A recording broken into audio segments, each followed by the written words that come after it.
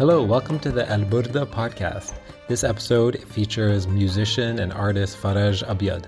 The conversation is about Faraj's music, his perspective, and why he's excited to be a part of the Burda Festival. This podcast is powered by Afikra in collaboration with the Burda Festival from the Ministry of Culture and Youth in the United Arab Emirates. Hope you enjoy the conversation. So welcome to the podcast. Thanks for making the time. Of course. It's an honor to be here. And I'm really excited about this collaboration. Thank you, Afikra, for bringing me on today. And I'm excited to kind of bridge the worlds of the U.S. with the U.S. mission to the world of the UAE with the UAE Ministry of Culture. And I'm excited for these performances we have coming up. And excited to get into kind of my background and my approach towards my art and my work. Sure. Thank you for having me today. Of course. I want to talk a little bit about something that surprised me. You grew up playing violin. Yeah.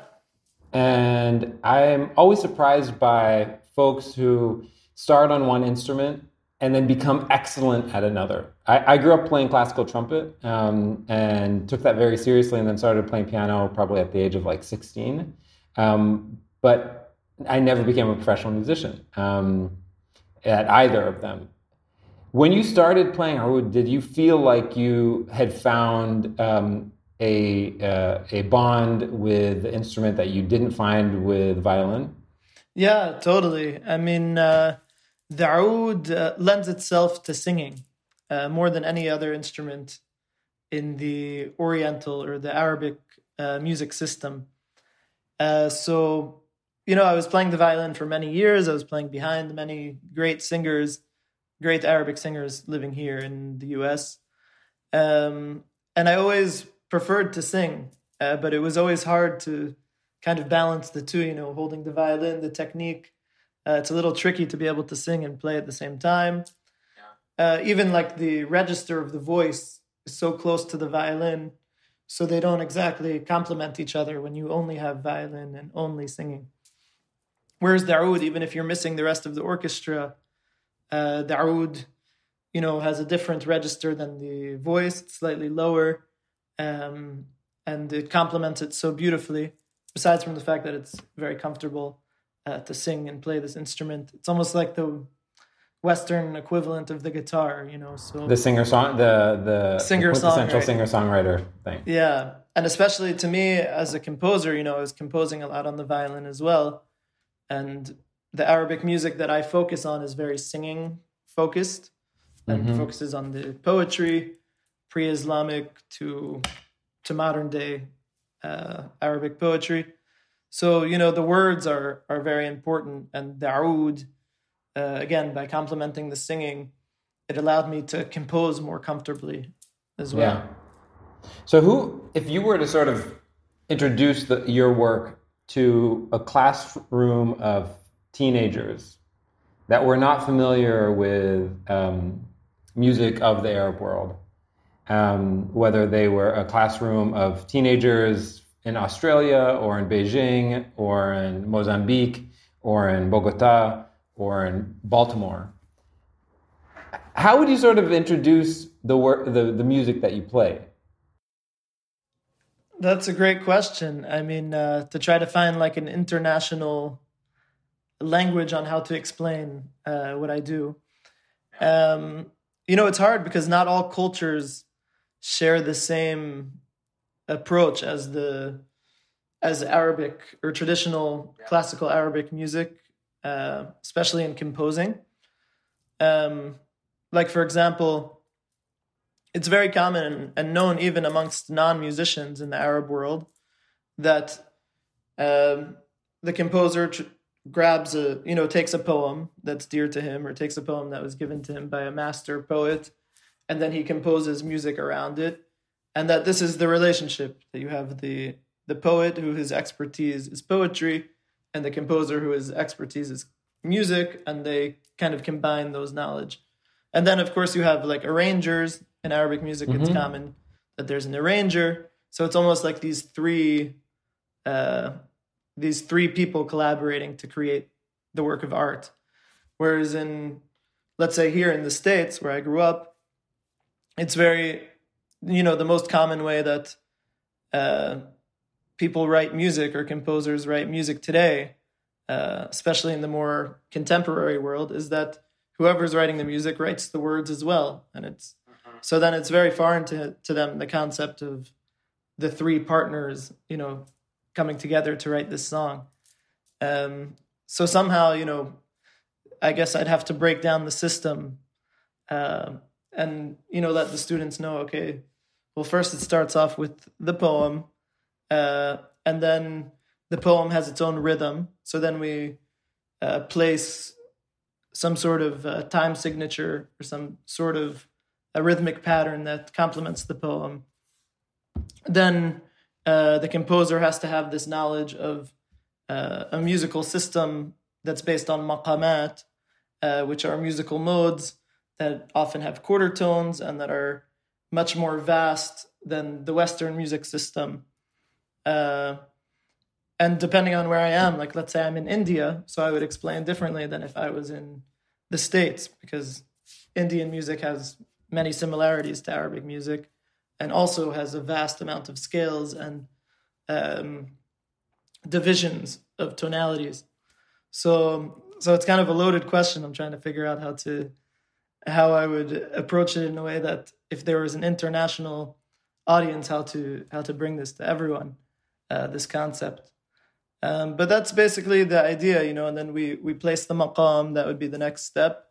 And then the final step is kind of to have some sort of inspiration, or at least for me, my personal approach, of course, there are so many technicalities and so many things that we had to study and learn to be able to execute this music or compose this music beautifully. But in the end of the day, there's the inspiration aspect or the spiritual aspect, the creative aspect, which is something that can't be learned. It's something that has to come from you. And I guess it's almost the most important ingredient. And it's the most internationally shared ingredient because, yes, maybe in other countries or other cultures, they have different steps or technical means to getting the final result in the composition or the music.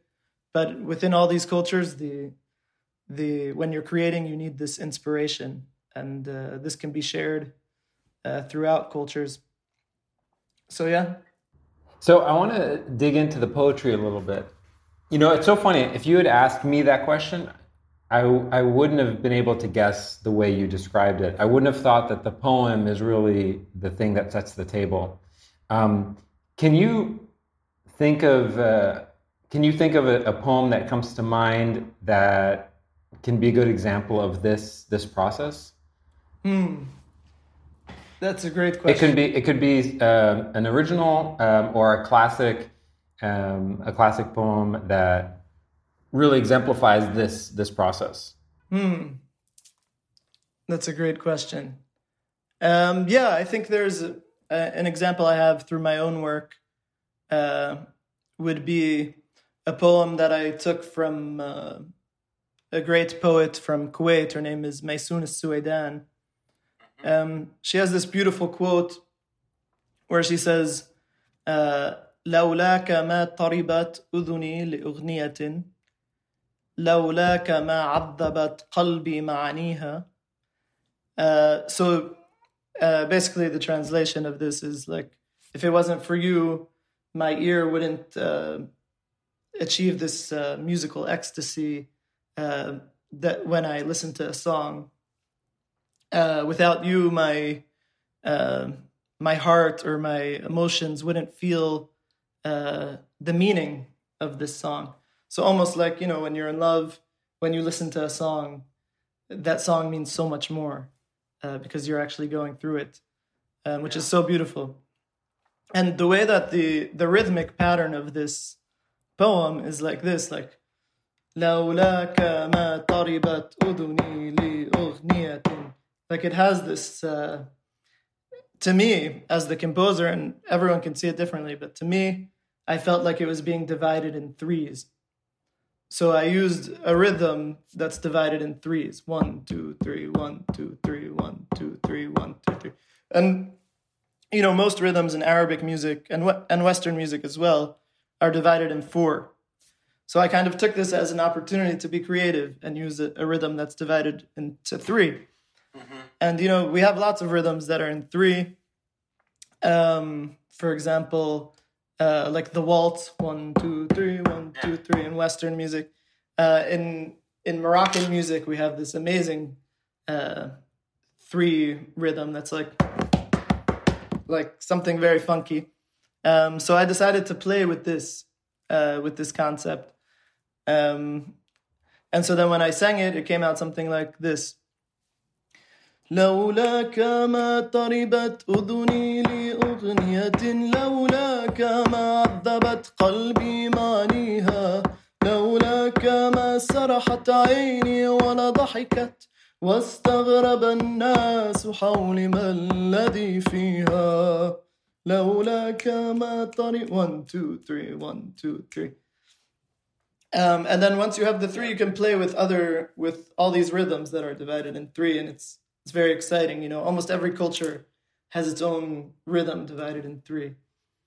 Interesting. And of course, I like to pull from Arabic culture to preserve the Oriental tradition of rhythms. Yeah. So, is that a contemporary poem?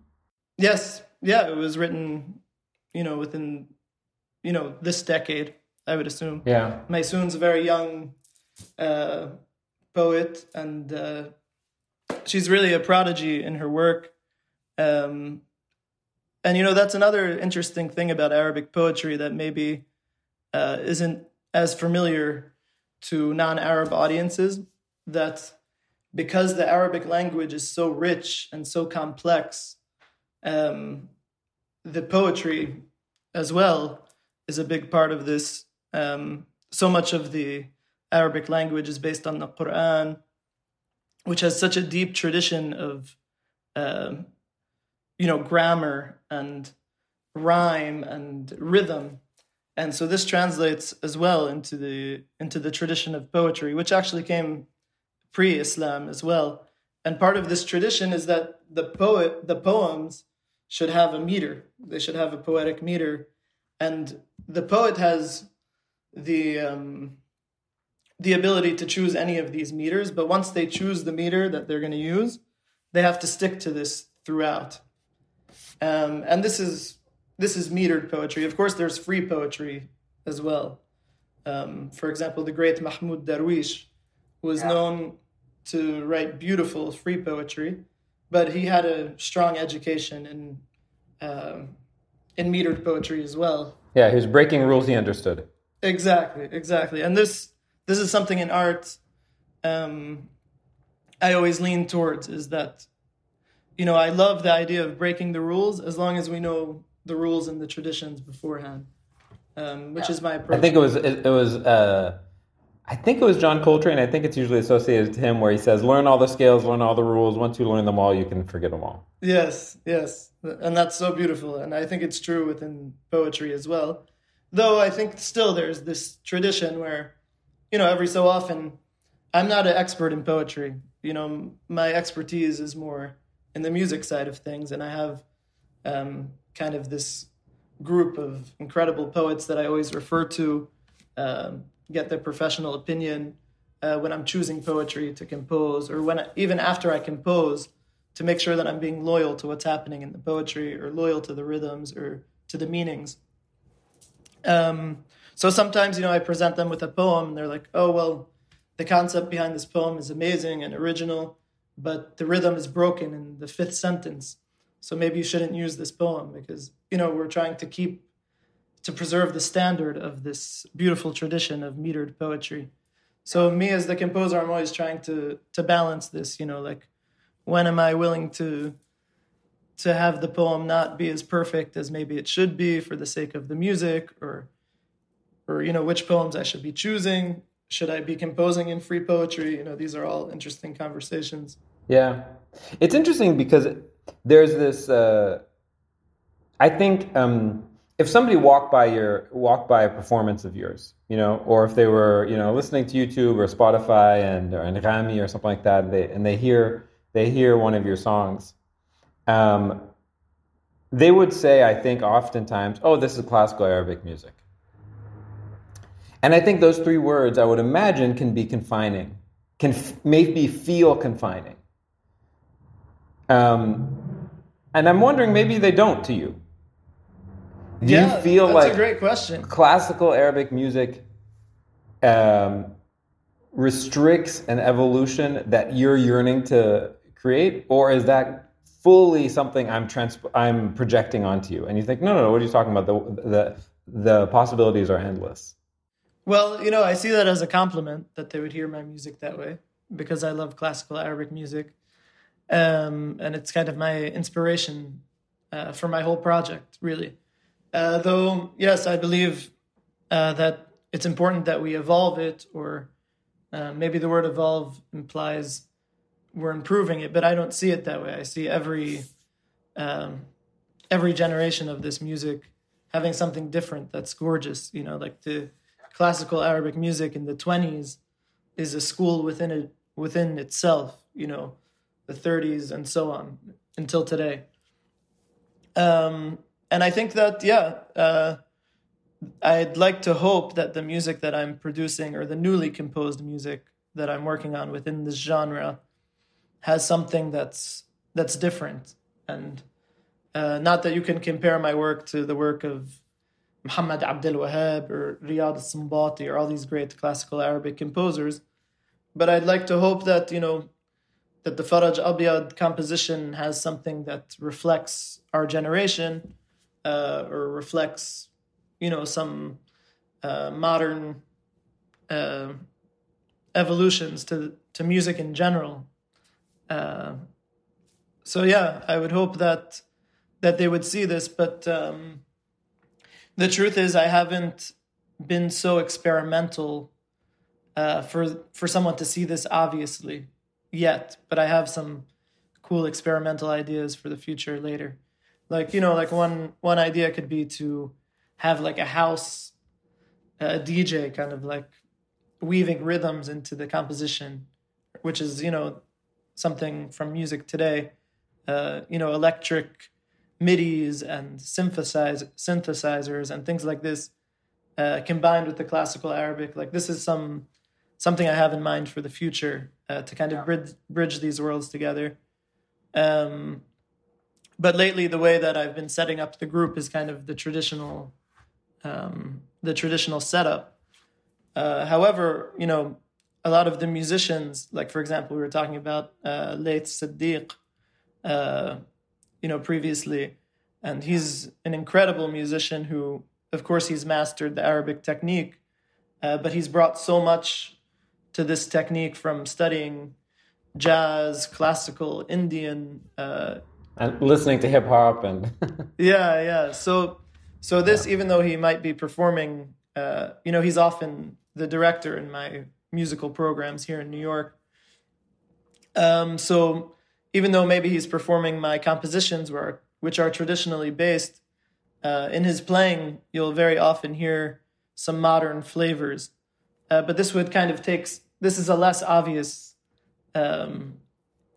taste of modernism than like throwing in MIDIs or throwing in, modern technology or something like that.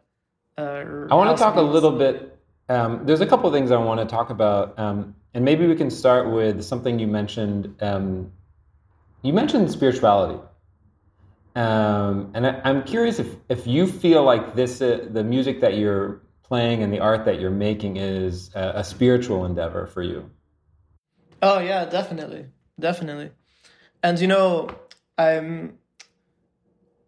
because in this music, the composer kind of, his expertise, like we said before, his expertise is the music, and then he looks somewhere else for the poetry or to other poets. So I'm always, but I have the complete autonomy as to which poems I'm choosing. So I'll specifically look for poems that resonate with me spiritually, or that I feel tell my story. So many of the ancient poets of the Arab world had their own stories, like incredible stories that we could relate to today, thousands of years later. Some of their stories are about romance. Like most of what I'm composing is ghazal, which is like, romance, love. This is tarab, music in general, focuses on this genre of poetry in general, like love songs. However, I try to get creative sometimes and choose poems that have to do with coexistence or religion or someone's spiritual journey. Like there's so many poems like this from Ibn Arabi, so many Sufi poems or great Sufi poets who had these incredible philosophical journeys. And so this is kind of, I think, like a place where my compositions stand out, because a lot of people are afraid to compose these things. Like a lot of composers are worried to compose something that's not a love song or a love poem, because it's harder to capture an audience with like some philosophical idea. Are you responding to that fear in the absence of that type of music, or is this something that just comes naturally to you and you don't have the fear? What do you mean by that exactly? You're saying a lot of other composers don't do this because it may be hard to do or hard to pull off, or audiences may not be able to connect with it.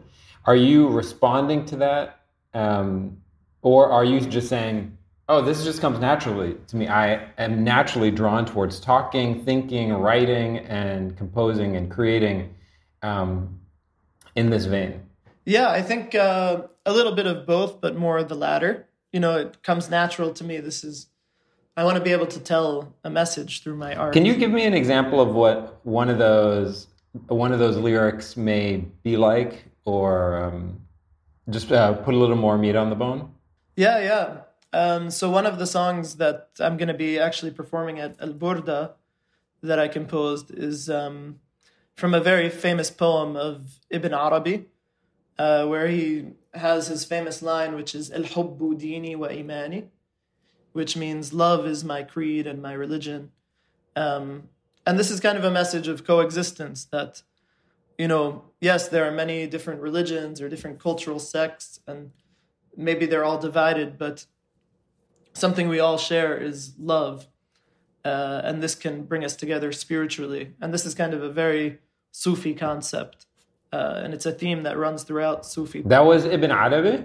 Yes. Oh, I thought it was Bob Marley, but I guess it was both. Yeah, I thought it was Bob Dylan, and then they told me it's Ibn Arabi. Okay, cool. Yeah. Yeah, so, and, in the poem he says, قد كنت قبل اليوم أنكر صاحبي. In the beginning of time, I used to hate my fellow. إذا لم يكن ديني إلى دينه داني. If he wasn't the exact same religion as me. لقد صار قلبي قابلا كل صورة. But then all of a sudden my heart became open to accepting every image and everything. فمر عن لي غزلاني ودير لي رهباني, like the monasteries, and he starts creating this image of the gazelle, and this very spiritual kind of image. وبيت لأوثان وكعبة طائف وألواح تورة ومصحف قرآن. So he starts saying like even the idolaters or the idols, and even and even the holy place in Mecca, even the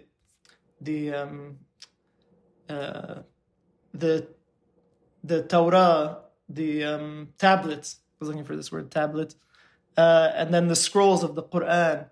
So he's like combining all the religions and all the heresy almost as well, because he's saying like even idolatry is somewhere where he feels spirituality.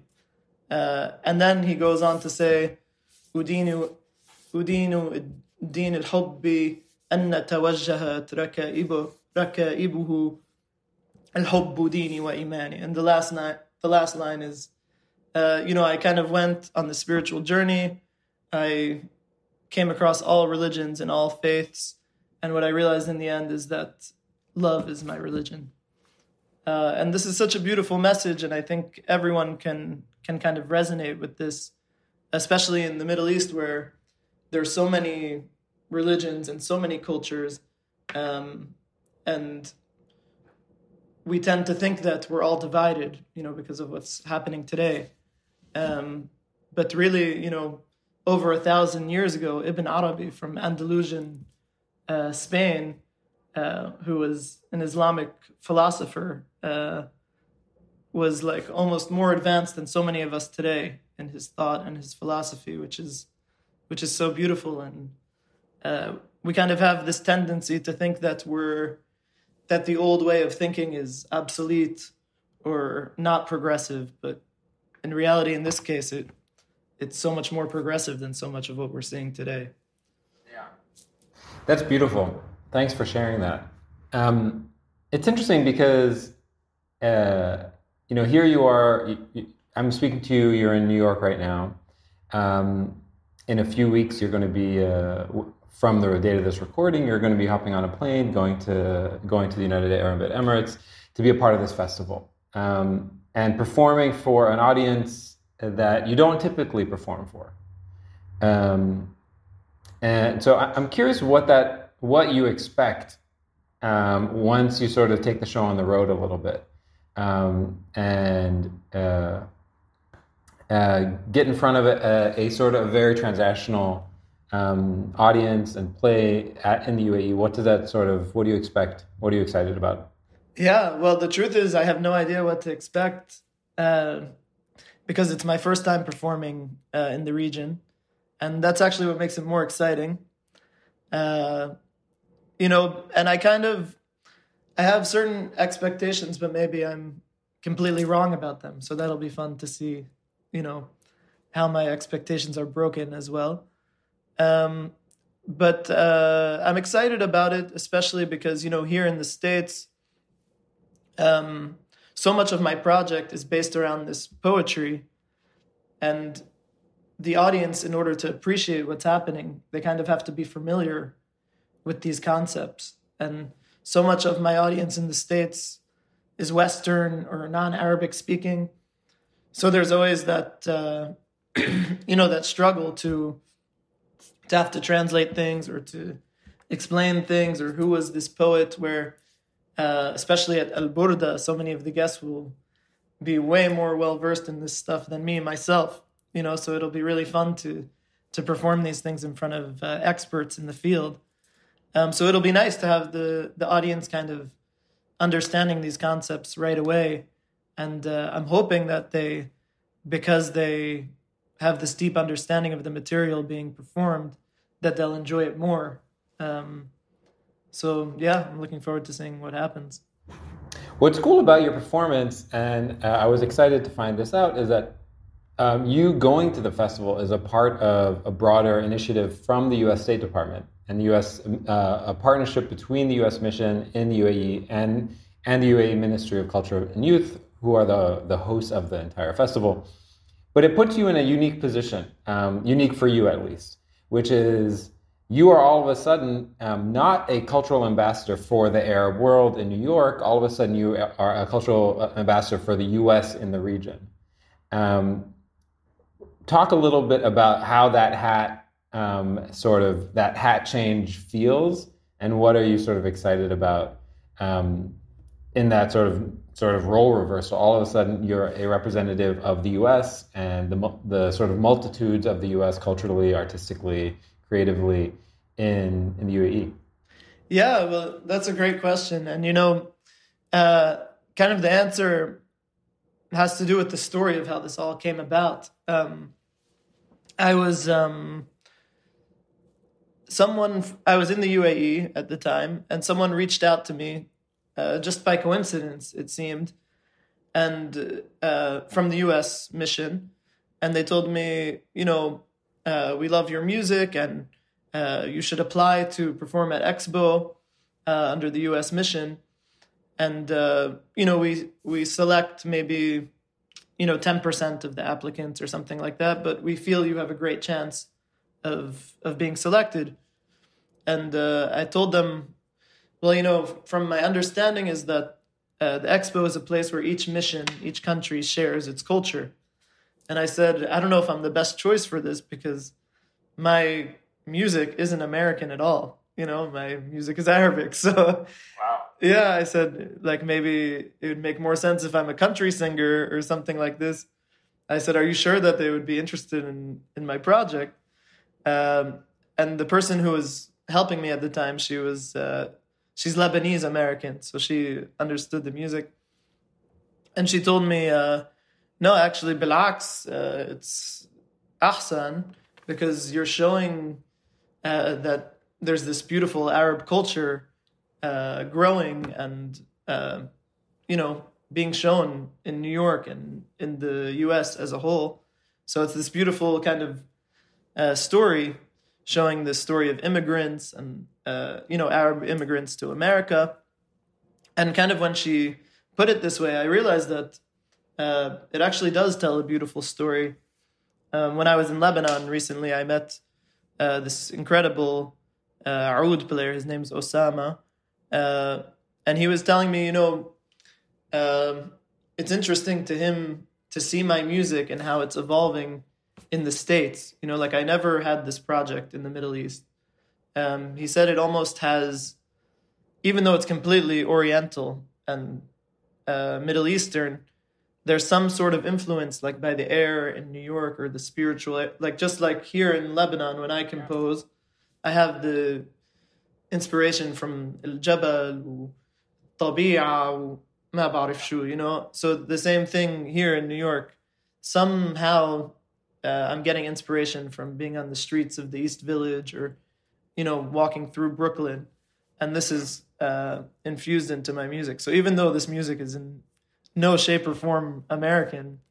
Well, I actually would challenge you on that. I would love to hear the challenge. Yeah. No, I really hope that you walk away from this experience. I truly hope that you walk away from this experience embracing that you are making American music. I truly hope that you understand that.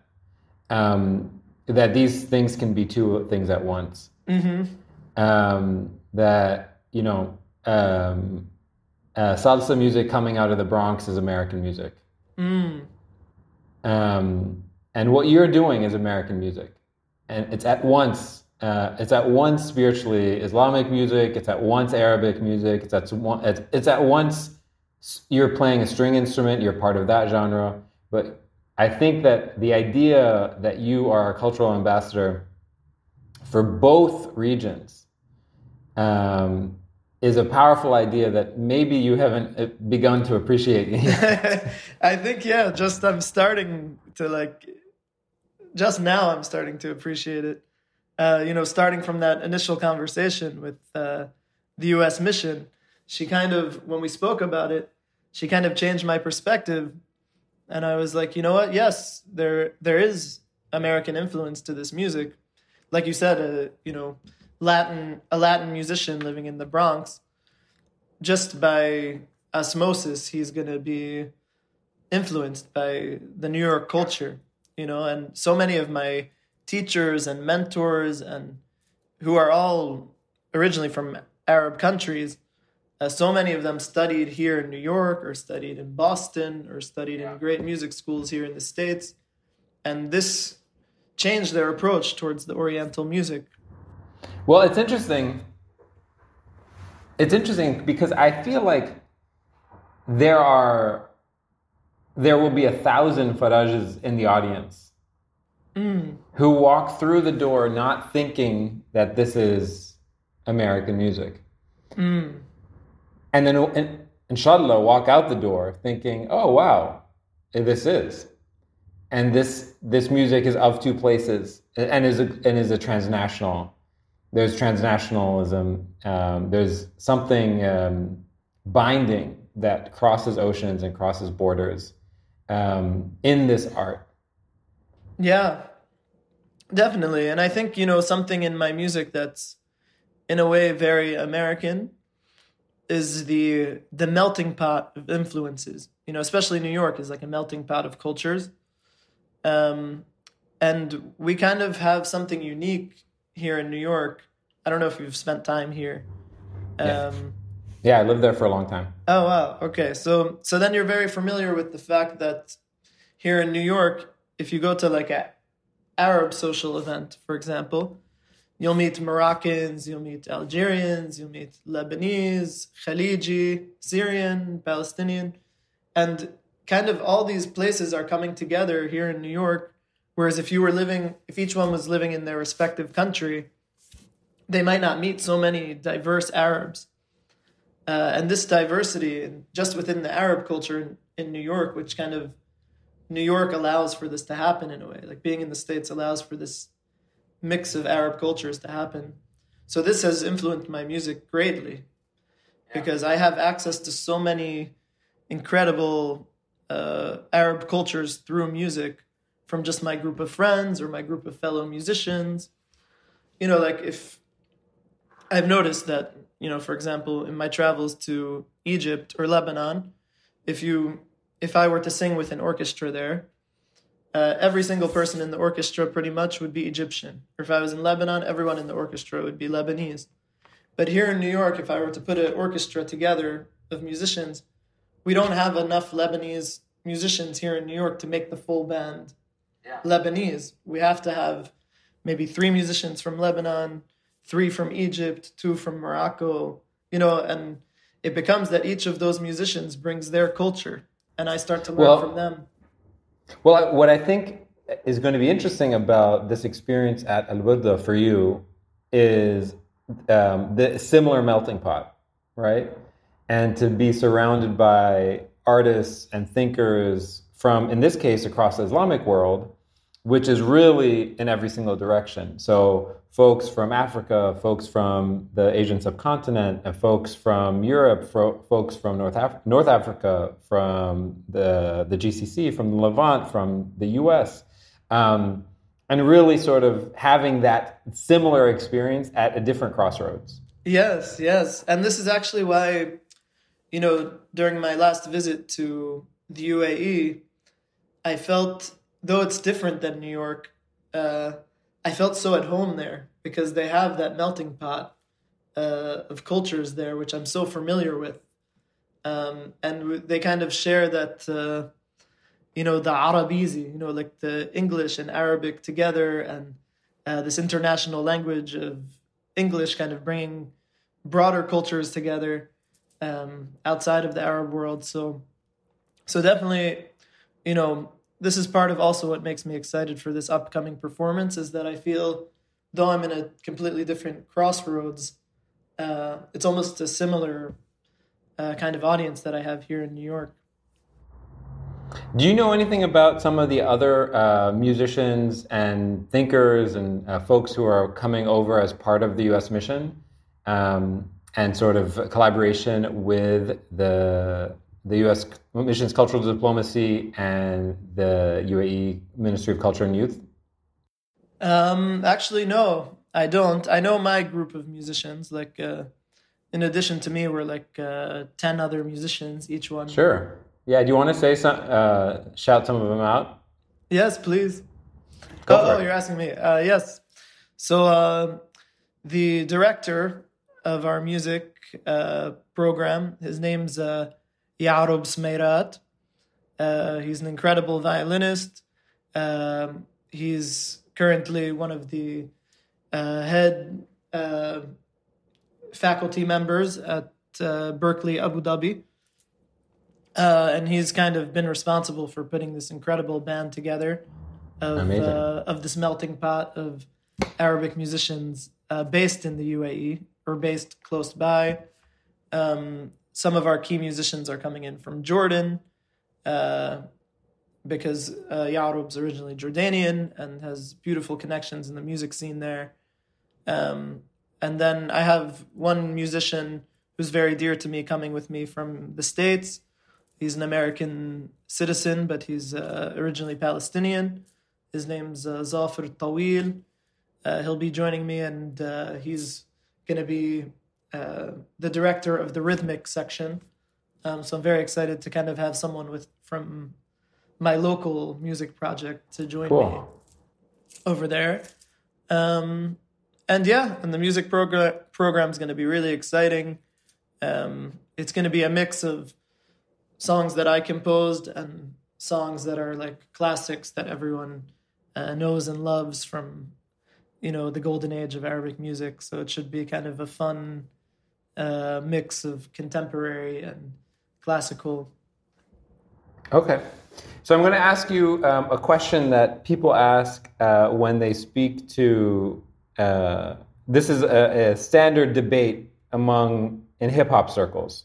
Okay. But I'm going to apply it to you. When it comes to classical Arabic music, in your opinion, and obviously in no particular order, and this is a completely subjective thing, who is in your top 5, dead or alive? I would say the top, because, my focus is more on composing. There are others who their focus would be on singing or playing an instrument. So because my focus is composing, I would say Muhammad Abdul Wahab.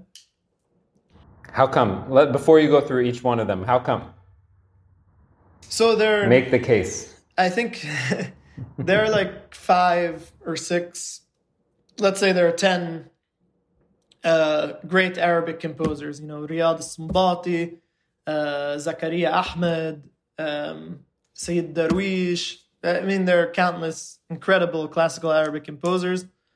But from all of them, I resonate with Abdul Wahab. I think mainly because of the way he wrote his phrases. Like the famous thing everyone says about Abdul Wahab is that, oh yeah, he's known for mixing the West and the East. Because it's known that he would take have a French composer work with him and create this crazy violin section with harmonies that there's no way that existed in the Middle East at the time. And he kind of brought this school to life. But to me, what fascinates me and makes me fall in love with his compositions is his phrasing. His phrases are so clear. There are many other composers that when they write a sentence, a musical sentence, it's not so catchy, or it's not. I think it's very important for Arabic music to be catchy, and to a good composition is one that sticks in your head. So very often, they'll write a sentence that kind of leaves you on too much of a cliffhanger, or that it's very hard to explain because these concepts. Can you sing an example of one of these phrases that it sticks in your head, you can't get out? Yeah, for example, بلاش تبوسني في عينيا دي البوسة في العين تفرق يمكن في يوم ترجع ليا والقلب حلمه يتحقق. It's so beautiful and so clear. And then he goes, خلي الوداع من غير عقبال علشان يكون قلبي أمل. It's so beautiful. The way he wrote those sentences, I don't know where he got this inspiration. Of course, there are other composers that also have these incredibly catchy phrases. But I think Abdul Wahab was he has so many. I don't know how he was able to come up with so many incredible phrases like this. And okay, so that's number 1. Yeah, I could talk about him all day. So okay, number 2. Then the second one. So number 2. In no particular order. So we talked about a composer. Now I'll move to a singer. So I think Kulthum, I would say, is my second favorite inspiration.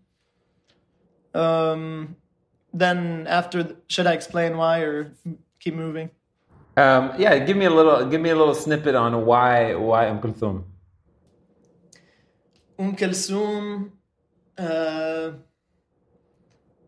This is hard to just give one line explaining why. But to me, what draws me to Kulthum and what makes her this legend that's everyone just agrees that Kulthum is the epitome of the greatest Arabic singer. Let me ask you a precise question on Kulthum, because you could do an hour on it.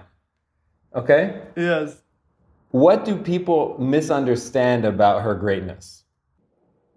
Well, I very often hear people, like my Syrian friends, they'll tell me like, oh, I don't like Kulthum's voice. I don't like the sound of it, but I prefer to hear it from George Wassouf, or I prefer to hear Kulthum songs from other singers. Which basically tells me a couple things. One, that for some reason they don't like the tonality of hearing Kulthum. And two, that they love her compositions. Because what does that mean? That somehow they're not able to listen to it on her voice, but the songs are so gorgeous that they're enjoying it on someone else's voice. But I prefer, of course, I love George Wassouf, or so many other singers add something beautiful to singing her songs. But I prefer to hear those songs from Kulthum because, first of all, her knowledge of singing and maqam is like unbelievable because of what she lived through. First of all, she started, and this goes back to how Islam is such an important part of Arabic music, even secular music. She started off as reciting Quran and a master of tajweed. Of course, it's famously known about her that her father would have her dress like a boy when she was young and recite the Quran. So she has this incredible education of tajweed, which translates into the singing. Like her pronunciation of the words, the way she pronounces the consonants and the vowels, it just comes out so strong. Her knowledge of the maqam, the musical system, her knowledge of the ornaments. And what's unique about her is that, like we were talking about before, she has all this knowledge, but she breaks the rules, and she sings from her ahsas, and this is what I love about her singing, like this raw feeling. And sometimes she could be singing the most simple words. It's not like the poetry I'm singing is like historical, and the words are already something in and of itself. Yeah, they're ornamental already. Yeah, but sometimes, of course, Kulthum sang amazing qasa'id as well. But even in her songs in Amiyya, she's singing the most simple thing, but that raw feeling is so complex and so interesting. And something I love about her is like that raspiness in her voice, like in the older age. Because also Kulthum, in every decade, she has a voice. She didn't sound the same in the 30s as she sounded in the 70s. So that raw sound that she has in Inta Umri or Alf Layla, this thick voice, it's unbelievable. So yeah. I always equated, when I'm speaking to non-Arab friends of mine, I always say that Kulthum is like the prince of the Arab world. Yeah. Just prolific, in some cases hard to take in, Like people always say they love listening to Prince songs sung by other people. Yeah. Because he's such a genius that he was trying to break rules for himself. He was playing with the forms himself. Okay, so let's keep going. So number 3. Number 3. I have to think about this one. Who do I love? I've always been very drawn to the voice of Wadi As-Safi, the great Lebanese male singer who was kind of, he was known to sing lots of duets with the famous Fairuz. He was kind of like, Fairuz was the epitome of the female Lebanese voice, and Wadi' was the epitome of the Lebanese male voice. And, as a Syrian, the accent is so similar. So I'm very drawn to the Lebanese traditional Arabic music. And Abdel Wahab himself said that Wadi' As-Safi is the best Arab voice from all the Arab countries. He's the most ideal voice because of his range. He was able to sing extremely low notes and like the highest notes as well. The flexibility of his voice, something that's very characteristic of Arabic singing is the flexibility of the voice. Actually, here in the States, like recently when we performed at the Met, there were a lot of singers that worked in the Met staff because in Met Live Arts, a lot of the producers are musicians themselves. And they were just like, how do you make your voice spin around like that? Or how do you do these moves? And this is something so that we almost take for granted in the Middle East, that we have these flexible voices. And Wadi' al-Safi was really a master at this, the way he was able to twirl his voice and bend the musical notes. Something like sometimes I would even I'd spend hours just listening to like a 2-second clip of his voice to try to recreate it with my voice. And I would like pause those 2 seconds every half millisecond to try to capture it. And I would go crazy if I couldn't get it. And there are some, even till today, I just can't do them, Can you give me an example? What are you talking about? One phrase I worked really hard on from Wadi' al-Safi, he has this very famous mawal called walaw. And it's ataba, it's like this is a traditional of mawawil, like vocal improvisation, where you're kind of mourning a love or mourning something. This is like how you would translate the word ataba. So he sings this one word, walaw, and he spins it around like and contorts it. Is that the word in English? He bends the word in an amazing way. And while he's doing this, he's holding his breath for a very long time. So the phrase goes like, he goes,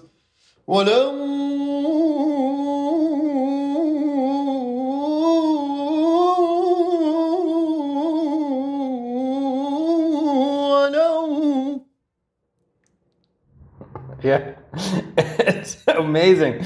It's so, as you said, it's not even circular, it's spherical. Yeah. Wow, amazing. Okay. Yeah. So this is part That's of Wadi' al-Safi. Okay. And he was a composer as well. He wrote beautiful songs and he wrote beautiful qasa'id. He took some really amazing ancient Arabic poetry, some that we don't even know the author, and composed these, which is also amazing about him. Okay. Yeah. Number four. I'm tempted to say Fairuz because, of course, we have to mention Fairuz. Okay. Fairuz, Abd al-Halim. Is that 4 and 5? I think so. Okay. And maybe I would say something that I love about the two of them that they share. Sure. Is the idea of introducing the pretty voice to Arabic singing.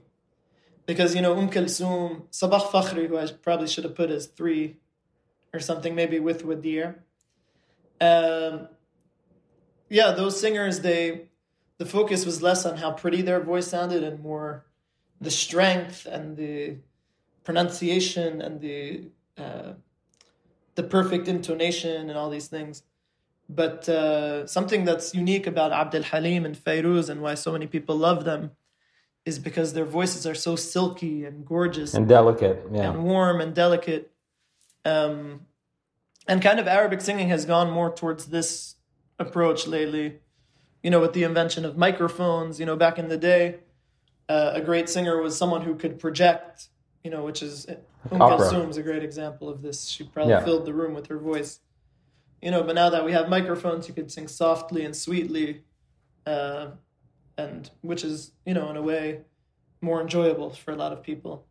And I just love listening to the delicate touch of Abd al-Halim and Fairuz. Okay, so if I were to ask you just to wrap up, what are you sort of the single thing that you're most excited about participating in the festival? Why did you accept this position? Why did you accept it? What are you sort of most looking forward to in terms of being part of the entire festival? Mainly I'm just excited to tarab, this genre, or classical Arabic music, is something so communal and so spiritual. And I'm hoping, and kind of what makes me excited about the project and performing in the UAE, is to kind of have this communal communication between the audience and to kind of experience this music with everyone and enjoy it together and kind of, tarab translates as ecstasy or almost like getting high. So to kind of all get high off this music together. And I'm very much also looking forward to the musicians I've never performed with. Each musician, whether it be the nai or the qanoon or the oud, they'll each take their solo and I'll be able to, in a way, be an audience and enjoy listening to those musicians while I'm on stage singing with them. So I'm most excited, to just enjoy music together with everyone. And then, of course, something that's that we discussed before is that my own compositions are so meaningful to me because I'm choosing the poetry based off of things I've been through in my life. And so I'm really excited to kind of see how people react to this new art, or these new pieces that I'm going to present. And then, of course, I'm excited to connect with everyone singing classics. Like we're going to sing, of course, Abd al-Halim and Kulthum and Sabah Fakhri. And we're going to sing this known classical repertoire as well. So I'm looking forward to enjoying that with everyone and kind of see how everyone reacts, Amazing. Well, I'm also very excited about it. I will be in the audience and I will be cheering you on. Nice. For sure I will. Amazing. Well, thanks so much for making the time to talk. I really appreciate it. Of course. A real treat for me. And I can't wait to meet in person and to see you do that those spherical singing techniques in person. Thank you. Looking forward to talking soon. Bye. Okay. Thanks so much. Thank you so much for listening. I hope to see you at the festival. For more information, go to burda.ae. That is burda.ae. The festival runs from December 19th to the 21st at the Dubai Exhibition Center as part of Expo 2020 Dubai.